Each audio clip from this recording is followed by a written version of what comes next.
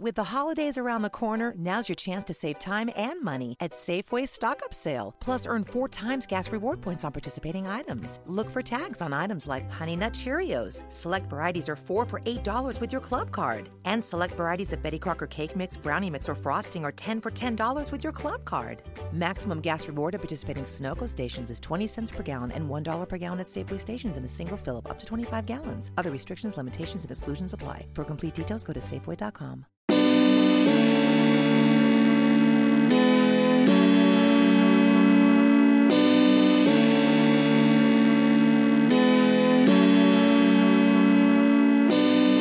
You are Locked On Trailblazers, your daily Portland Trailblazers podcast, part of the Locked On Podcast Network.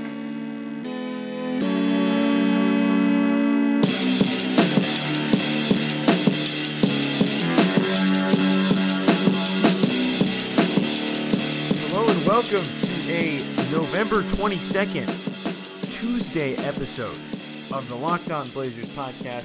I am your co-host for this evening's episode, Eric Garcia-Gunderson, a writer for BlazersEdge.com and former Blazer beat writer for the Vancouver Columbian.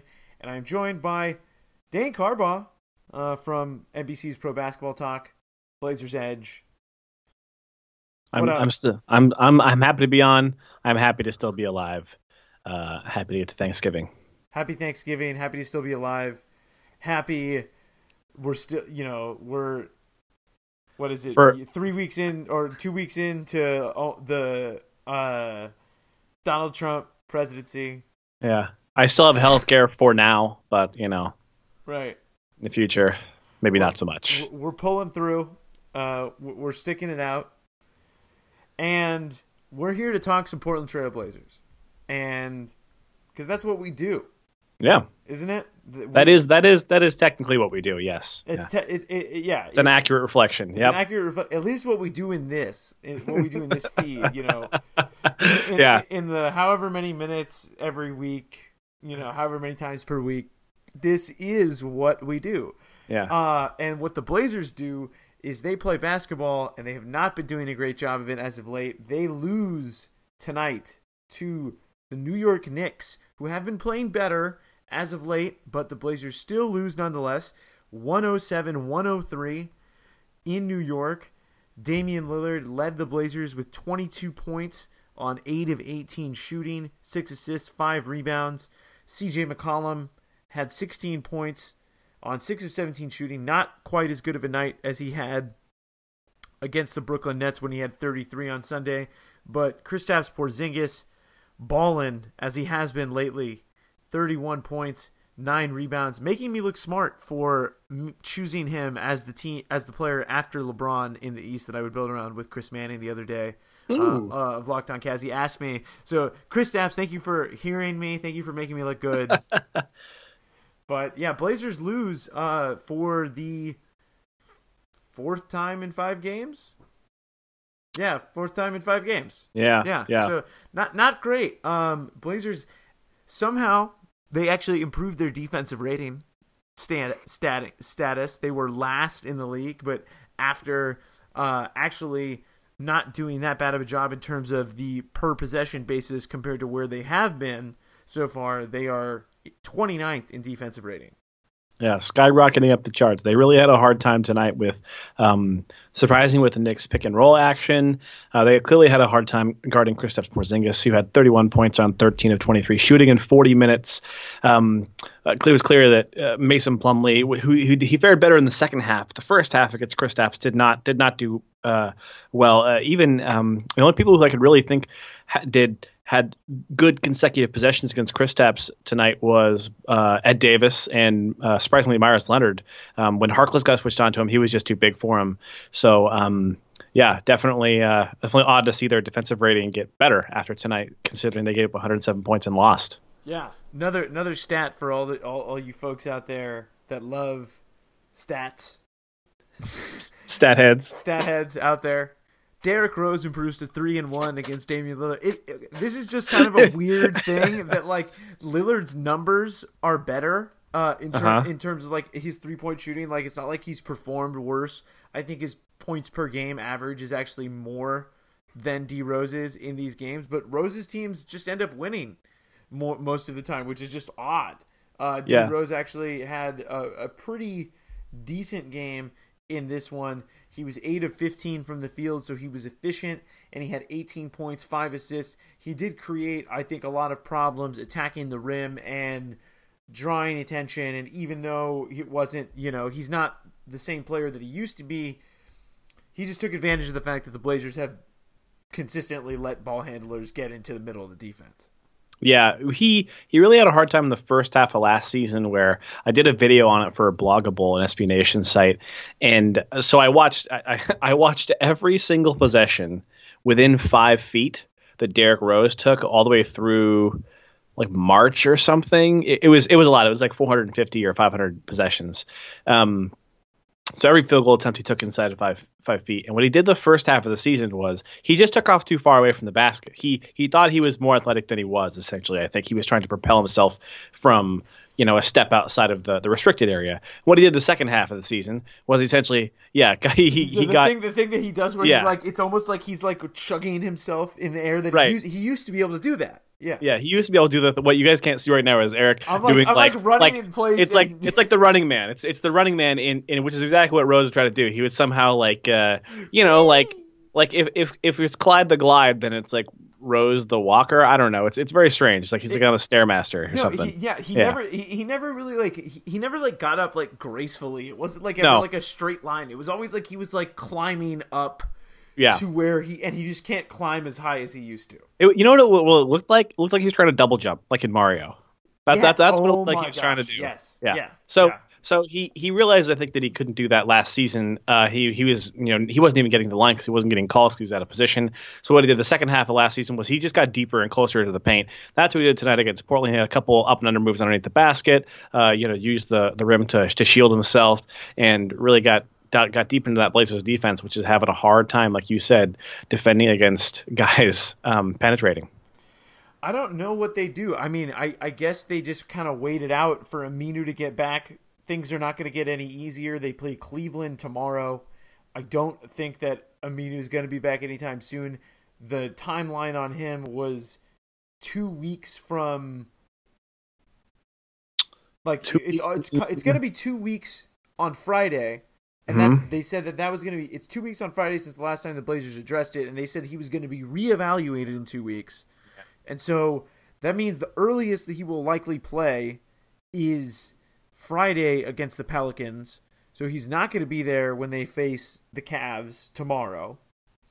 Yeah, when they really need him, unfortunately. Yeah, and even if he was getting shots up today before the game, obviously he did travel with the team on this trip, which is good news. But I think it's been pointed out before that those soft tissue injuries they can be weird to sort of, when they're not a tendon or something, they can be weird to get back into full action and be 100% confident in yourself as a player to go full speed. So I don't know. I think they definitely need him. So I would assume that Terry is trying to get that training staff to get him ready as quickly as possible. Yeah, something that a listener, someone who listens to the show and follows me on Twitter, brought up was, and that's at Mike Morris _22, about what happens to the rotation when Aminu comes back, because it seems like Myers Leonard's playing better. Mm-hmm. It seems like the Stotts likes that Davis-Leonard combination, that stagger double pick and roll, whatever you want to call it, where both of them set a screen on the ball handler and the dive play, the play where Davis dives to the rim and he's a good finisher, and then you have Myers popping out the three and he's a good shooter, and then you either have McCollum or Turner or Lillard or whoever coming off that pick. It's a dangerous play. I think that whenever Aminu does come back, that Myers stays in rotation and that Vonleh doesn't play. I agree. I think that, especially given what Vonleh has done and shown you, I think we were talking about this, a couple weeks ago, is that he's looked better and he looks a little more polished, but he's not giving you enough effort to continue to play him. And the flip side of that is if you have Myers who has a skill set that well, let's back up. First, you have Myers, a person who they paid a bunch of money to, Right. and they're heavily invested in over multiple seasons. Second part of that would be that he's a guy with a special skill set they like, a skill set that fits directly into the team, even if it's talking about players that maybe aren't quite ready to be starters yet. Myers is more ready from a skill set perspective to be a rotation player on this team. And the final part of that is that I think now that he has gotten more minutes, Terry Stotts can kind of, not that he didn't already know this, but it just seems obvious that Myers needs minutes in order to feel comfortable. He can't play in 8 minutes. He can't play in 2 4-minute shifts every other game. It just doesn't make any sense. He needs that confidence and he needs that rhythm for his game. And so I think it just makes more sense to say, okay, fine, he's going to be the I guess he's playing center. I mean, but him and Davis both playing on the same court at the same time is, it's like, I mean, Myers is a power forward. Let's be honest. Myers is a power forward. So I will disagree about, like, I mean, he's an offensive power forward. He guards centers. Yeah. But and if we're talking about, I don't know. Yeah, in any case, whatever. He changes his function on either side of the court. I guess. Anyway. It doesn't. I guess. Yeah, exactly. It's semantics at this point. Yeah. So in any case, he with him and Ed on the floor at the same time. It's an interesting lineup. And you're right. It just works better. It works better than trying to slot in Vonleh and then inking in some minutes, for Myers when you think it works better. And the other part of that too, as we know, is that Terry's already gone deep this season, and he doesn't like to go 10 men deep on his bench. And so if we see that Myers really solidifies that, you're right, we won't see much of Noah, I don't think, that much. Yeah, and as you mentioned, and as we've mentioned several times, Vonleh has played better. I have liked the minutes that we've gotten to see of Vonleh and Leonard together. They've gotten to play a lot of times in garbage time, but their net rating is actually, or at least it was before this game, not that bad. They were in the positive a little bit, and that's a good sign, I think, too, for just the future of the team, that you have two of your younger guys play well together. And I do think that Vonleh could kind of turn into, because I do think he has the rebounding chops to eventually be a player like Davis that is just a menace on the offensive glass, but he's just not there yet. He's not there mentally where he needs to be locked in. He's not. I remember one possession in the first half where I think it was actually the second half, where they were switching. It was a transition opportunity, and Myers is yelling at Vonleh to switch to get to the right matchup, and Vonleh can't really, not that he can't hear him, he doesn't know how to hear him yet. You know what I'm saying? Yeah, that's a good point. That's a good point. And also, honestly, a testament to what you're saying is, if you watching Myers Leonard out there, even on defense, in terms of calling that stuff out, he's like he's the second longest tenured or tied for the longest tenured player on the team with Damian. Yeah. I mean, he's been part of the system, and he knows that doing stuff like that is going to keep him on the floor. And so if you look at it when he's on the floor, he is doing stuff like that. And somebody like Noah, not only is Noah, you're right, not able to hear him yet all the way, and not able to process information quickly, he's also not doing it himself. No, he's not the one that's calling out things out there. He's not seeing things before they happen, and his numbers have been good. His 3-point shooting numbers have actually been really good so far this season. Percentage-wise, he's actually shot it better than Leonard, but there's more to basketball than that, and I think that just the way that Leonard and Davis play together, the way that I think Leonard is just a little bit, even though he didn't shoot very well tonight, he nor Allen Crabbe shot very well. And I think the more that I've watched this team, 16 games in, you're still learning things a lot along the way. We don't know a whole lot about this team, especially with Turner. And I got to say, some of the plus minus stuff with Evan Turner being awful falls on Allen Crabbe and Myers Leonard not being as good as they have been over the course of their career. And tonight, Turner has a good game, and he only ends up with 2 assists, but I can't imagine that he would only have 2 assists if Leonard and Crabbe didn't go 3 of 16 from the field.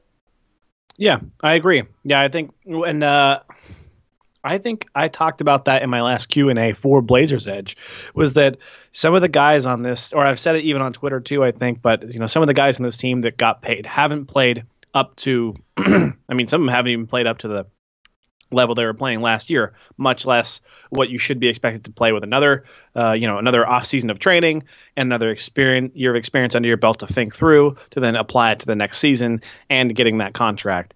Some of them have not played as well, and I think obviously Myers is just getting into it, but Crabbe has been a little bit of disappointment just because he's had pretty consistent minutes so far and not played well enough. Yeah, not really that many excuses for him. I mean, his numbers, they have not been. I mean, they've been. I guess you could consider them passable for maybe Alan Crabbe last year.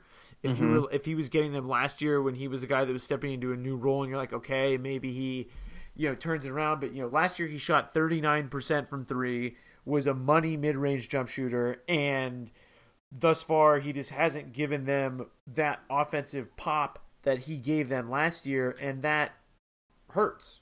Yeah, and the thing I think that we haven't talked about Alan Crabbe enough, especially considering, I don't know.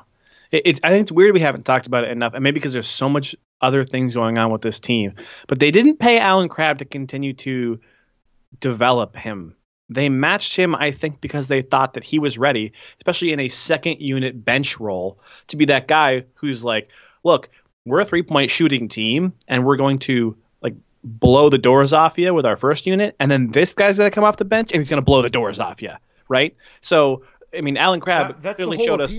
That's the whole appeal. That's why they matched. That's why they did all of the contracts. Right. That's why they matched. Yeah. And so Alan Crabbe, not that I'm looking to throw heat on him or anything, but I don't think he's definitely not playing to an expectation. But we haven't talked about him. We haven't talked about it. But it's like he's the one who's his role is set, his skill set is set. He does not have to adjust anything. He doesn't have to add anything.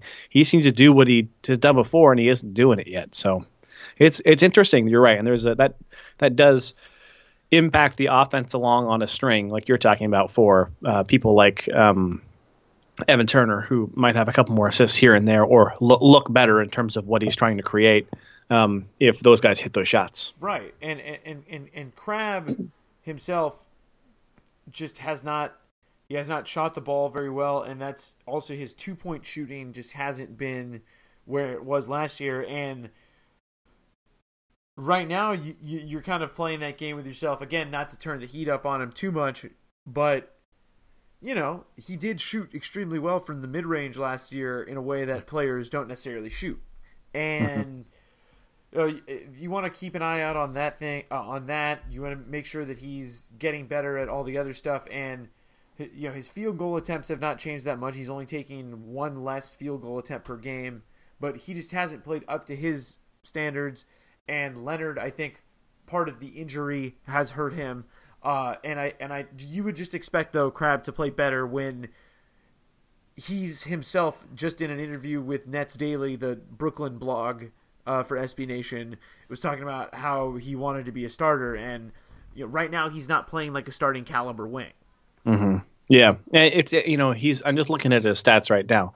He's taking the same amount of or a little bit more 3-point attempts, but he's shooting 2% worse. Essentially, what comes down to 2% worse or 2.5% worse on 3-pointers. And when you think about the fact that he's not shooting those, he's one of the players I think in this league. Well, CJ is also one of them too, where his mid-range shots, you're kind of like, yeah, take them, I guess. Like you're good at them. I mean, You're good enough to a point where it makes sense. It's not like you're taking bad shots when you get to them. You're not hucking it from 17 feet.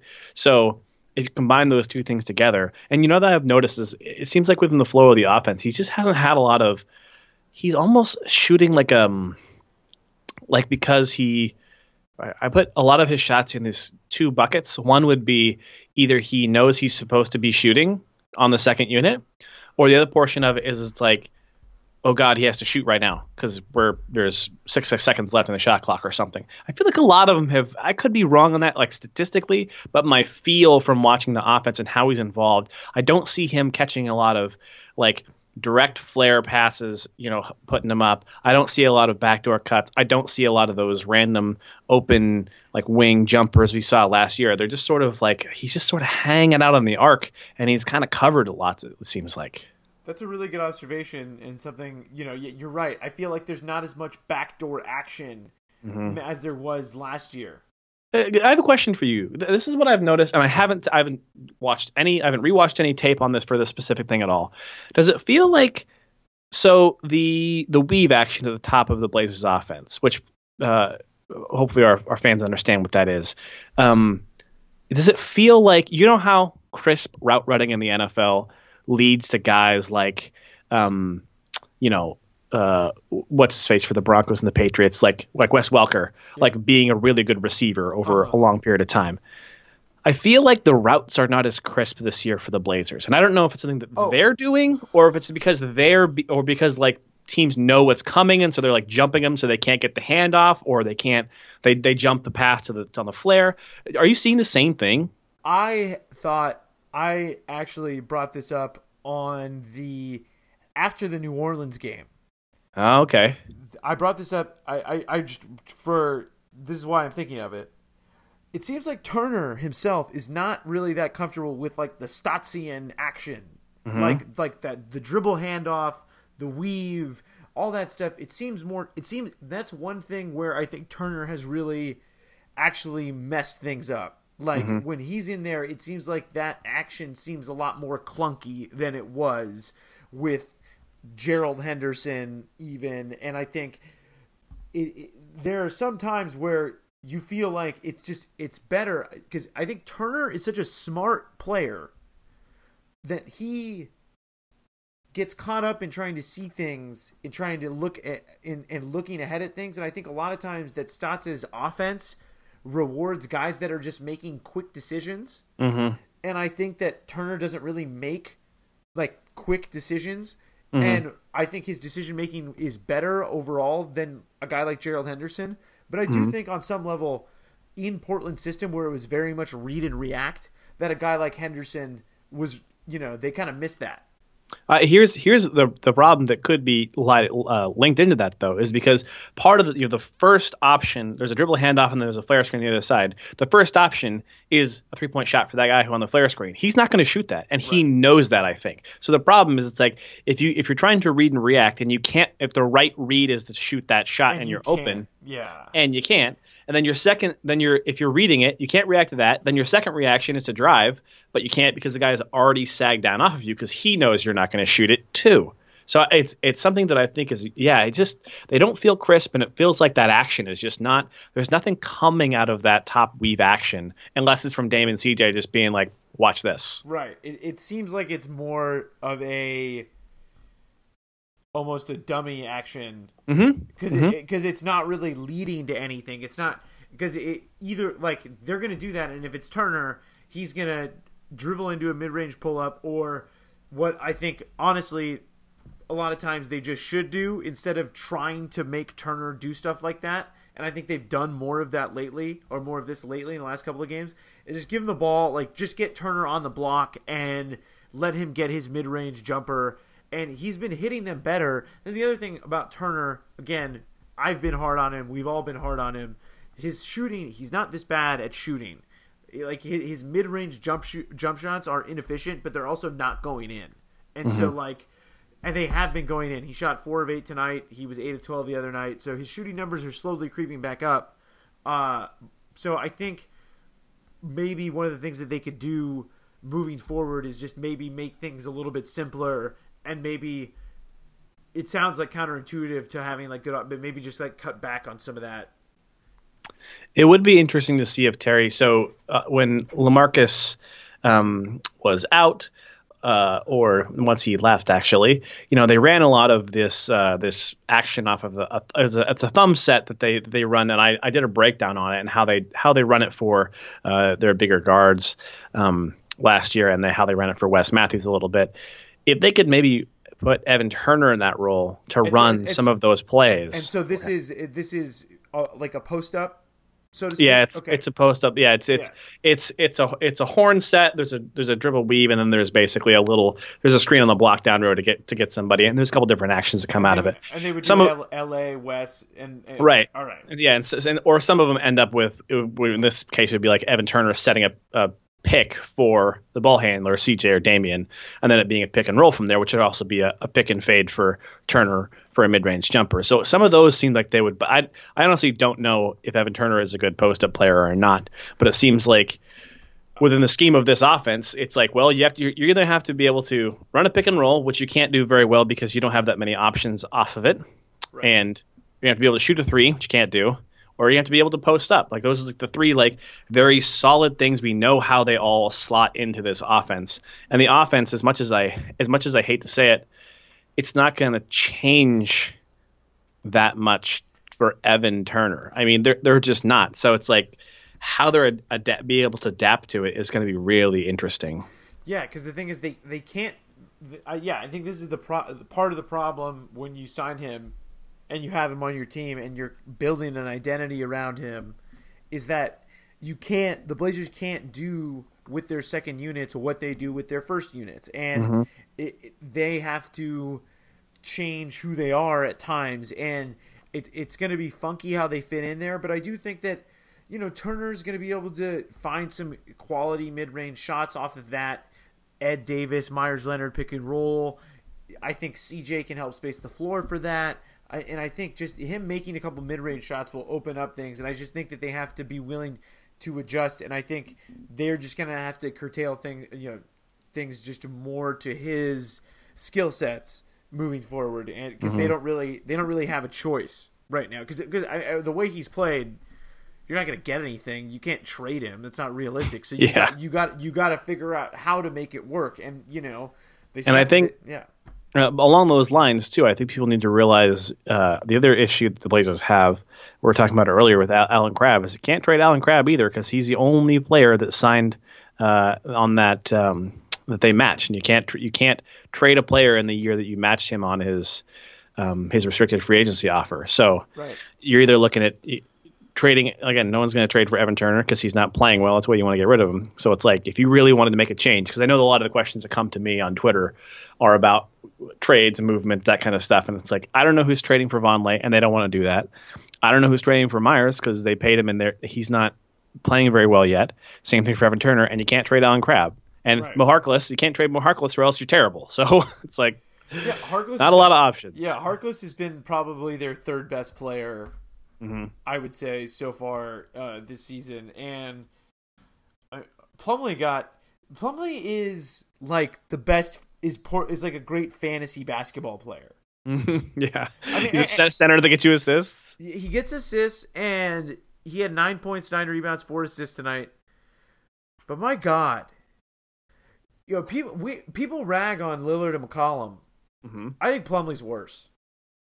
For defense? The health of the defense. I think he causes a lot more defensive issues than Dame does, or that CJ does. I mean, he freelances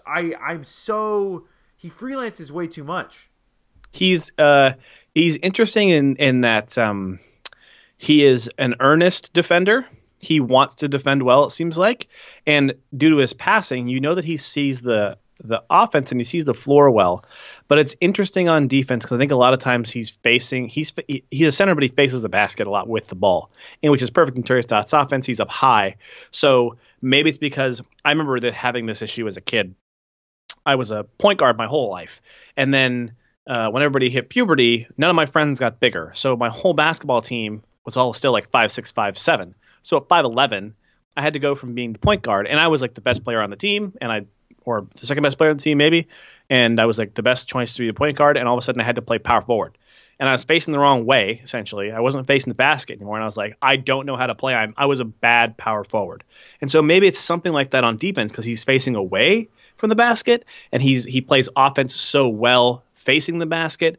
But you're right. I did a defensive, like, how good is CJ McCollum on defense thing last year for Blazers Edge. And one of the things I noticed is like, it's kind of a side note, but it's like Mason Plumlee is like in the way a lot of the times on pick and roll coverage. Like he's essentially screening his own teammate because he's jabbing he's digging at the wrong time. He's in the wrong spot. He's hard to watch on defense, unfortunately.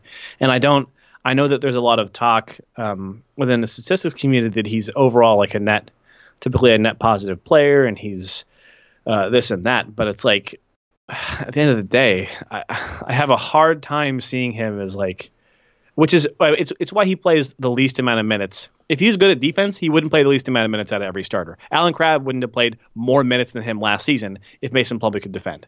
Right. There wouldn't be any need. He would play 35 minutes a game. No, and it's crazy because he like you mentioned, he's obviously a very smart player. He is very athletic. He's a very able player.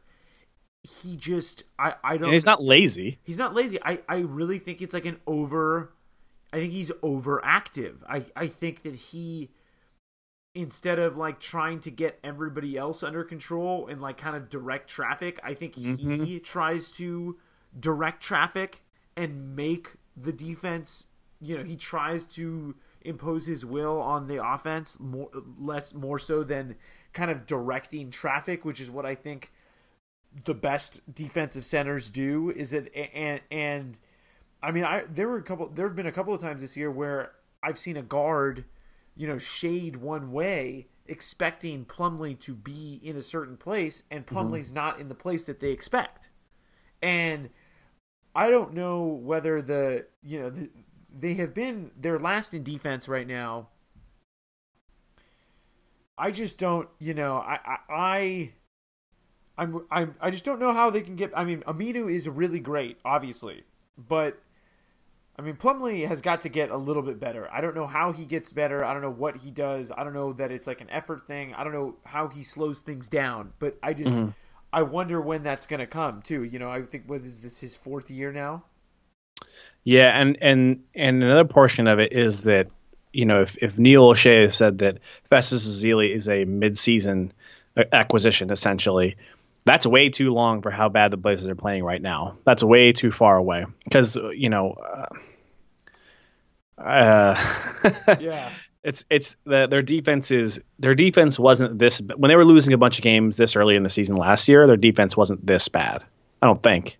No, I mean it was. It was. I think it was like maybe like bottom 5 or something. Yeah. But it wasn't the worst. It wasn't the worst in the league. And the part about it, okay, I want to ask you about this and what you think why this is. But I haven't. Let me double check the numbers so that I have the most accurate numbers when we discuss for the stat heads out there. For the stat heads that But okay, Blazers are tied with the Mavericks for dead last in rebounding. They were a top 10 rebounding team last year. They've been playing Ed Davis more, and that has helped. But I don't understand what the heck is going on. I mean, I know that Aminu being out definitely hurts, but I can't really believe that Aminu is the difference between the worst rebounding team in the league and a top 10 rebounding team. I could think it could be one of two things. One, although on offense, Aminu is typically in a lot of the same spots that he was last season. Because even as a power forward, we've seen him, unfortunately, shoot a lot of threes and miss them this year. So he's still playing along the arc. So he's seeing the floor from the offensive end of the floor a lot of the times, or some of the times at least, the same way. But on defense, he's banging with Blake Griffin for the first eight minutes of the first quarter. So when Blake Griffin takes a shot from 10 feet, where is Aminu versus where he was last year? If you're Blake Griffin, then the small forward's on the opposite side of the floor from you probably, and that's what Aminu last year, both Aminu and Harkless were. And we've seen this with the year Nick Batum's rebounding numbers went up. Terry Stotts designated him to be a board crasher. Look, and if you watch Nick Batum, all he would do when a shot went up, he turned around from the arc and sprinted towards the rim. And that's an easy way to see the basket, I think, especially if you played your whole life that way, how the ball bounces off the rim changes versus how far away you played from the basket your whole life. And so Aminu, I think, is more of a 18-foot to 20-foot turn around, crash the boards, find it from there. He's not a box out, push you out of the way, or take or a more nuanced way to look at it would be like, somebody shot and I need to take 2 small steps this way, and this is where the ball is going to come. That's hard. That's especially if you're 6'9" and you're not 6'11" and you're getting boxed out by guys. I mean, there's no question Blake Griffin is talking about power forwards in the NBA. Blake Griffin is taller and stronger, and he's played more time as a traditional power forward in the NBA. So I think that could be an issue in terms of the style. the style and who's crashing what where. So not necessarily Aminu's own rebounding numbers, but how that affects who's standing where on the floor, who can get what, right? So if somebody else was engaged with somebody last year, that allows Aminu to crash in. Now he has to be the one who's engaged. Maybe he's not as good at it. That allows the ball to go to somebody else. And I also have seen a lot of guys standing around the arc for the Blazers. Allen Crabbe, who's not necessarily a rebounder, but I think that's somebody who I've noticed when balls go up is still standing around the arc a lot. And so, if you have Mason Plumlee, and I mean, both Mason Plumlee and Myers Leonard are the kind of guys who Myers definitely more than Mason. Myers does that thing where a shot goes up and he does that thing where he does the Robin Lopez and immediately sticks his butt out and tries to find somebody. He doesn't do it all the time, but he does it more than Mason. But both of those guys are still more like sort of back tappers. They're back tappers. They're not they're not Tyson Chandler boxing a guy out and getting the rebound and going back up with it. That's Ed Davis. Ed Davis is that guy. And if you only have one of those guys and Aminu's in a different spot and Allen Crabbe isn't crashing, yeah, maybe that's going to change the whole composition, because neither Damian nor CJ, who are getting a bunch of those minutes and thus make up sort of your rebounding potential of your team, those guys aren't rebounders either. So, and they're also not crashers. And to their credit, Damian and CJ have had career years so far. Like this is they're doing a lot. They're doing a lot, and they're rebounding. They're rebounding too, and they can't also be expected to They can't be expected to create every shot for other people. And box out every player, and grab every rebound. They right. can't do everything. Like, they are great, they are phenomenal, but they just can't do everything, and the Blazers just haven't had enough of rebounding. The Davis thing has helped. I think they have to play Davis at least like 20 minutes a game. Like, they don't have a choice. I agree. I think that he has to play at least that, and we've seen him get help them, and I think that will balance out. But again, tonight they need a stop with, I think it was like 35 seconds left. They get the stop that they need. They get a missed shot and they can't get the rebound, and that they won the rebounding battle, I think, by one tonight. But this team, the thing why I'm so hung up on rebounding is because they were good at it last year, and I as much as I know that there's luck involved in rebounding, where the ball bounces, it's a round ball, it can bounce a lot of different places, but there's 20 spots. Right. Well, yeah, and I think a lot of the things that I said make sense, especially if you see it from the flip side of, if you have Aminu crashing, who's a big powerful 3 last year, and if you have Vonleh starting 40 games, who's a gigantic human being. So not only is he hard to move, even if he's not an excellent guy to box somebody out, how is Chris Paul, or let's say he's a good rebounding guard, but even a pretty good rebounding guard, it's hard to get around if you're however tall Chris Paul actually is, 5'11", I don't know, 6'1". Yeah. It's hard to get around somebody as large as Noah Vonleh, at least when you have to step around him and you have a guy like Aminu crashing down to get it. So if you're a guard or a shooting guard and you're trying to crash down to get a rebound or something, or if you're in the mix and you have to get around both somebody like Noah Vonleh and then somebody is big and tall and strong jumping over him, his own teammate, to get a rebound like Aminu or Mo Harkless, same body type. It's so hard to get those rebounds. There's just so much more length on the floor. The Blazers got smaller. That was a conscious choice. So yeah, I think that's at least part of it. Yeah, and I think I think there's definitely a strong correlation though between their inability to rebound defensively suddenly and their poor defensive rating. Like, I don't necessarily think that like the team. Like, I would like to make that distinction, that I think that I don't necessarily think their defense on an individual contesting shots, getting in people's faces, knowing what's coming basis is bad. But your defense can only be so good if you're the worst rebounding team in the league. So it's maybe I think, I mean, you obviously said it, but I think before you came to that conclusion and you were just watching them, I think the conclusion that I came to was that they're not getting enough rebounds. Like, in terms of their defense, I'm like, they look the same to me. They look the same. Like, they're all playing the same. Like, yeah, they blow a lot of their the second action on the pick and roll. They blow that a lot. Like, well, they did that a lot last year, you know. But it seems to me when like the other team's just getting more possessions when they need to have them, Right. And also, you know, another thing about the rebounding is that they were way better at offensive rebounding last year than they were in defensive rebounding. As we've mentioned, Davis being in the lineup helps their offensive rebounding, but they also have not been the same offensive team so far this season. I think in large part, again, to the rebounding. They just haven't gotten enough, and they just haven't gotten enough of those offensive boards. You know, Plumlee hasn't helped enough there. I think Harkless could do a better job. You know, I think Harkless has been a good offensive player. I think they've really, you know, he's been getting more stuff, more dump downs, but you know, they need another way to create havoc because and get more stuff going, because if they don't do that, then they just need Crabbe and Myers and Turner to all hit their shots, and like they're doing this right now, and Harkless is still shooting a good percentage from three, and there's a lot of stuff that's happening that's in a positive for them that is kind of getting negated by the fact that they're not doing the basics well. Yeah, I agree. And that's a perfect explanation about why they're 8-8 right now. I totally agree. Yeah, I think they're doing the next level stuff. It's the basics right now where the Blazers are kind of slipping, and so they got Cleveland tomorrow. So yeah, good luck with that. Kevin Love is balling. LeBron, Kyrie and Dame, obviously a fun little matchup there. Anything else you wanted to mention? Shout out anything that you're working on, anything that you want the people to look out for. What's your favorite Thanksgiving? Ooh. What's your favorite Thanksgiving like side or food or entree?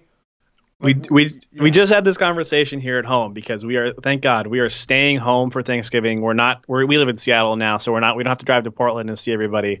We're excited about it. We're excited to have my girlfriend and I to have a Thanksgiving dinner. We're kind of like making for ourselves. So we went through the whole list and said, what do we get? When should we go get it or whatever? You know, like what should we make? Oh, that's too much food. Blah blah blah. So I decided on stuffing is my stuffing, just like not fancy at all. Like I don't want celery in it or any of that shit. Like, no, I just want like stuffing in a box, like just the cheapest, crappiest stuffing you could possibly have. Stovetop. Just stovetop, man. And then the same thing. Like, and I'll eat good gravy that like I mix, you know, what I do like you ever like made like upscale college ramen where you put like frozen vegetables in it. I'll do that thing with the gravy. So I'll get like the brown gravy packet, and then I'll do what you do with real gravy, which is I'll mix it all together, and then I'll take the drippings from the turkey and I'll put it into that. So it's like it's half cheap garbage and then half how you would actually make gravy. That's what 50 years ago. That's what I like to call lazy gourmet. Yeah, exactly. Lazy gourmet. Where you use something frozen or something pre-prepared as a starter, but then you add your own little twist, so it's not like the worst. You know? Right. Exactly. That's what that's what I like to call that. But lazy that's gourmet. That's my favorite. Just stuffing with gravy. It's the worst. I can eat a whole box of it. What about you? I love stuffing with gravy. My mom does not make stovetop. My mom made she does this thing where she puts Italian sausage, wheat bread, apricots, and like walnuts. Mm-hmm. So like a really, that's the stuffing. Yeah, it's like a really hearty stuff. You got a protein in your stuffing. That's what two proteins in your stuffing. Yeah, with the walnuts and stuff. Yeah, it's like get those omega-3s from the nuts. But my mom's stuffing is fire. So yeah. I'm happy about that. And apple pie is my jam. So man, I'm all about that. Oh, and gravy, obviously, like I don't like. There's nothing on my Thanksgiving plate that doesn't have gravy. Yeah, everything. That's what I've done more and more of that as I've gotten older. Is that everything is just like I remember, there always being leftover gravy. And now if I made Thanksgiving, like I lived in Charlotte one year, so I had to make Thanksgiving like alone. And so But it's just like I never have any leftover gravy now. It's just like the whole plate is just covered in gravy. Why? What are you saving the gravy for? What are you saving the gravy for? Let's be honest. You ever had saved gravy? Gross. Come on. Yeah. And you just want it. You want it all the stuff to be.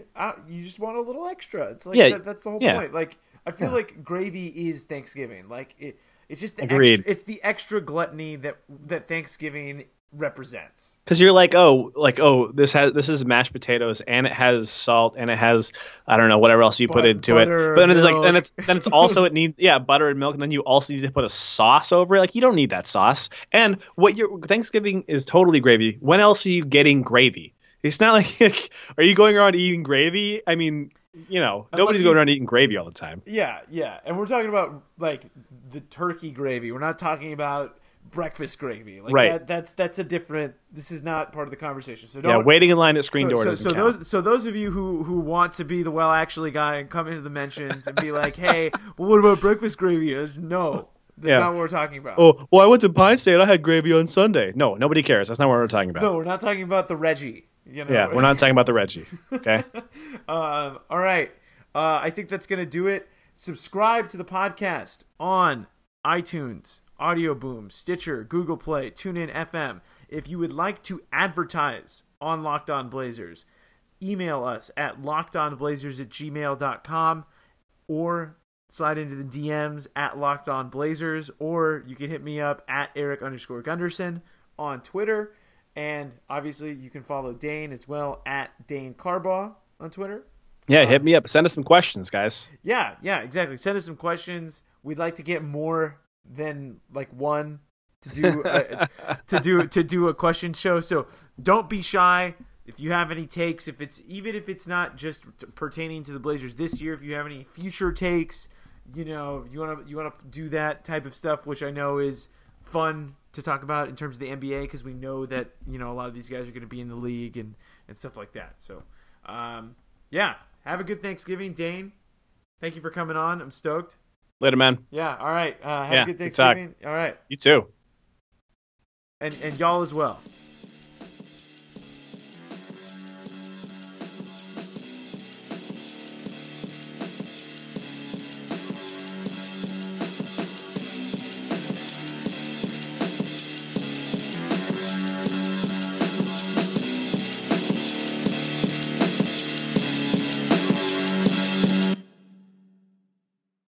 Ace is the place with the helpful hardware, folks. It's Ace's biggest LED light bulb sale of the year. Right now, buy one, get one free on our best-selling LED light bulbs. Our 4-pack of LED bulbs is $9.99, and our 2-pack of LED floodlights is only $12.99. Buy one, get one free. There's no limit on how much you can save, so stock up now. Hurry in. Buy one, get one free on long-lasting 10-year LED bulbs now through Monday, only at your neighborhood Ace. See participating stores for details.